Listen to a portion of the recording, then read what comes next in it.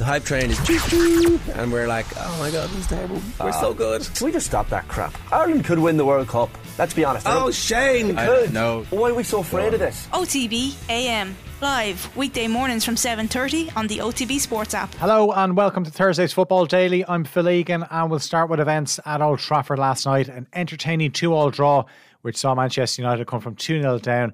They're still in third place, 4 points above fifth place Tottenham in the Premier League, 2 behind the champions Manchester City and 7 off leaders Arsenal, who've played 2 games less.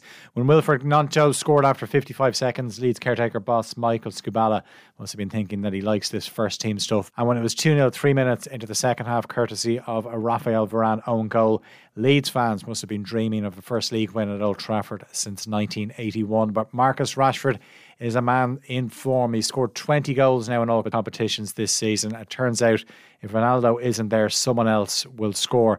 That Rashford goal came shortly after Erik ten Hag brought on Jadon Sancho and Facundo Pellistri. Sancho got the equaliser 20 minutes from time, his first league goal since September in his first league appearance since October. Ten Hag's backing Sancho to fulfil his potential. After coming back into the squad, he was put on a specialised training programme after a dramatic dip in form, and Ten Hag says the England international is very much back now. It's a difficult period, but he fight himself out, and that graduates him. Hopefully, he needs graduation for that, and I'm pleased and I'm proud he did it. I will back him. Leeds are a point above the relegation zone after the draw. The two sides meet at Elland Road again on Sunday afternoon. Will Leeds have a new manager in place by then? It's believed Rayo Vallecano have blocked an approach for their manager Andoni Iraola. The Spaniards the favourite to take over from Jesse Marsch, who was sacked on Monday. Looks like there is contingency plans in place, which include Feyenoord boss Arne Slot. Michael Skubala says the performance last night didn't surprise him. I think we've been good at that all season. We've been good at pressing, we've been good at being, compact, and we've been good at going when the time is right, and I think we just carried that over into this game, and that's why we scored early. So really proud of that. This is a tough place to get a point. They're really good, they're a good team, and that's what I say. It was really good to go 2-0 up, and disappointing not to win the game, but I'm really proud that they saw out and we got a point for the club. Another note on Leeds is we know they'll travel to Fulham now in the 5th round of the FA Cup. Fulham won 3-2 away to Sunderland in their 4th round replay last night. Shane Duffy was given a rare start by Fulham boss Marco Silva. Speaking of Irish internationals, Katie McCabe was back in the Arsenal starting 11 for last night's 1-0 win over Manchester City in the semi-finals of the League Cup. Sweden international Stina Blackstenius came off the bench to score the only goal of the game in extra time. McCabe played the full 120 minutes. She was used as a left wing-back, a position she's played in under Vera Pauw. Both sides face each other again on Saturday in a crucial game at the top of the WSL. Will Arsenal boss Jonas Eidevall start McCabe or not? I'm sure it's a question that will be asked of Vera Pauw when she names her squad tomorrow. The lack of game time for the captain certainly has to be a concern.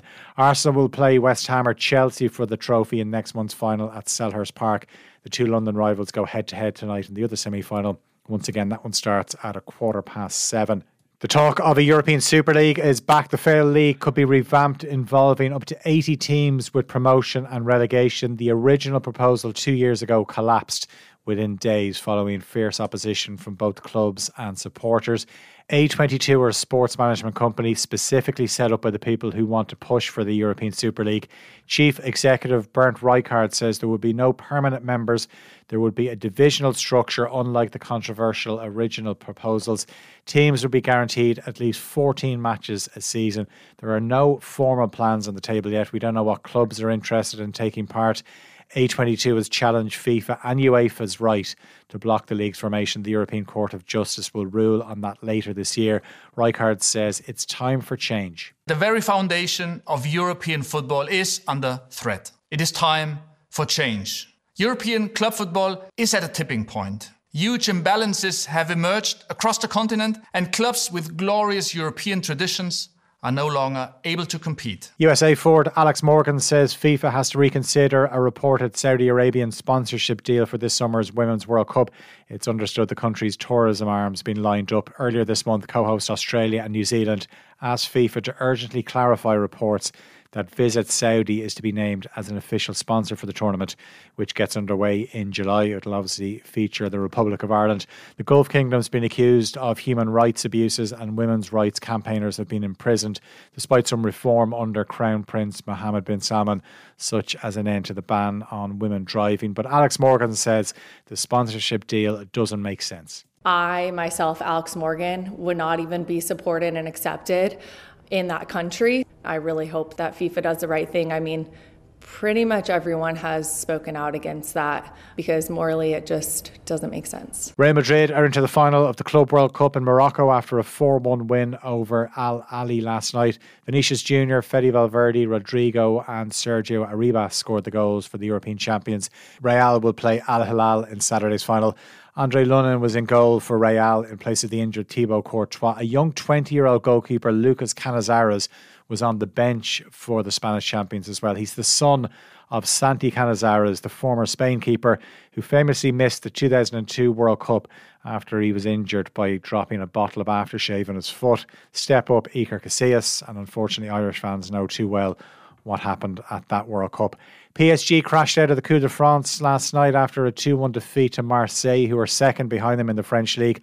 Alexis Sanchez opened the scoring for Marseille with a penalty. Sergio Ramos levelled things in first half injury time. Ruslan Malinovsky scored the winner for Marseille to send them into the quarterfinals. And Borussia Dortmund are into the quarterfinals of the German Cup after a 2-1 win at Bochum. Emre Can scored from the halfway, but David Beckham against Wimbledon, it certainly was not. Probably one of the worst goals you'll see scored from the halfway line. That's it for today's Football Daily. As always, you can subscribe to the OTB Football podcast feed if you want to hear the best football analysis, interviews and stories from off the ball.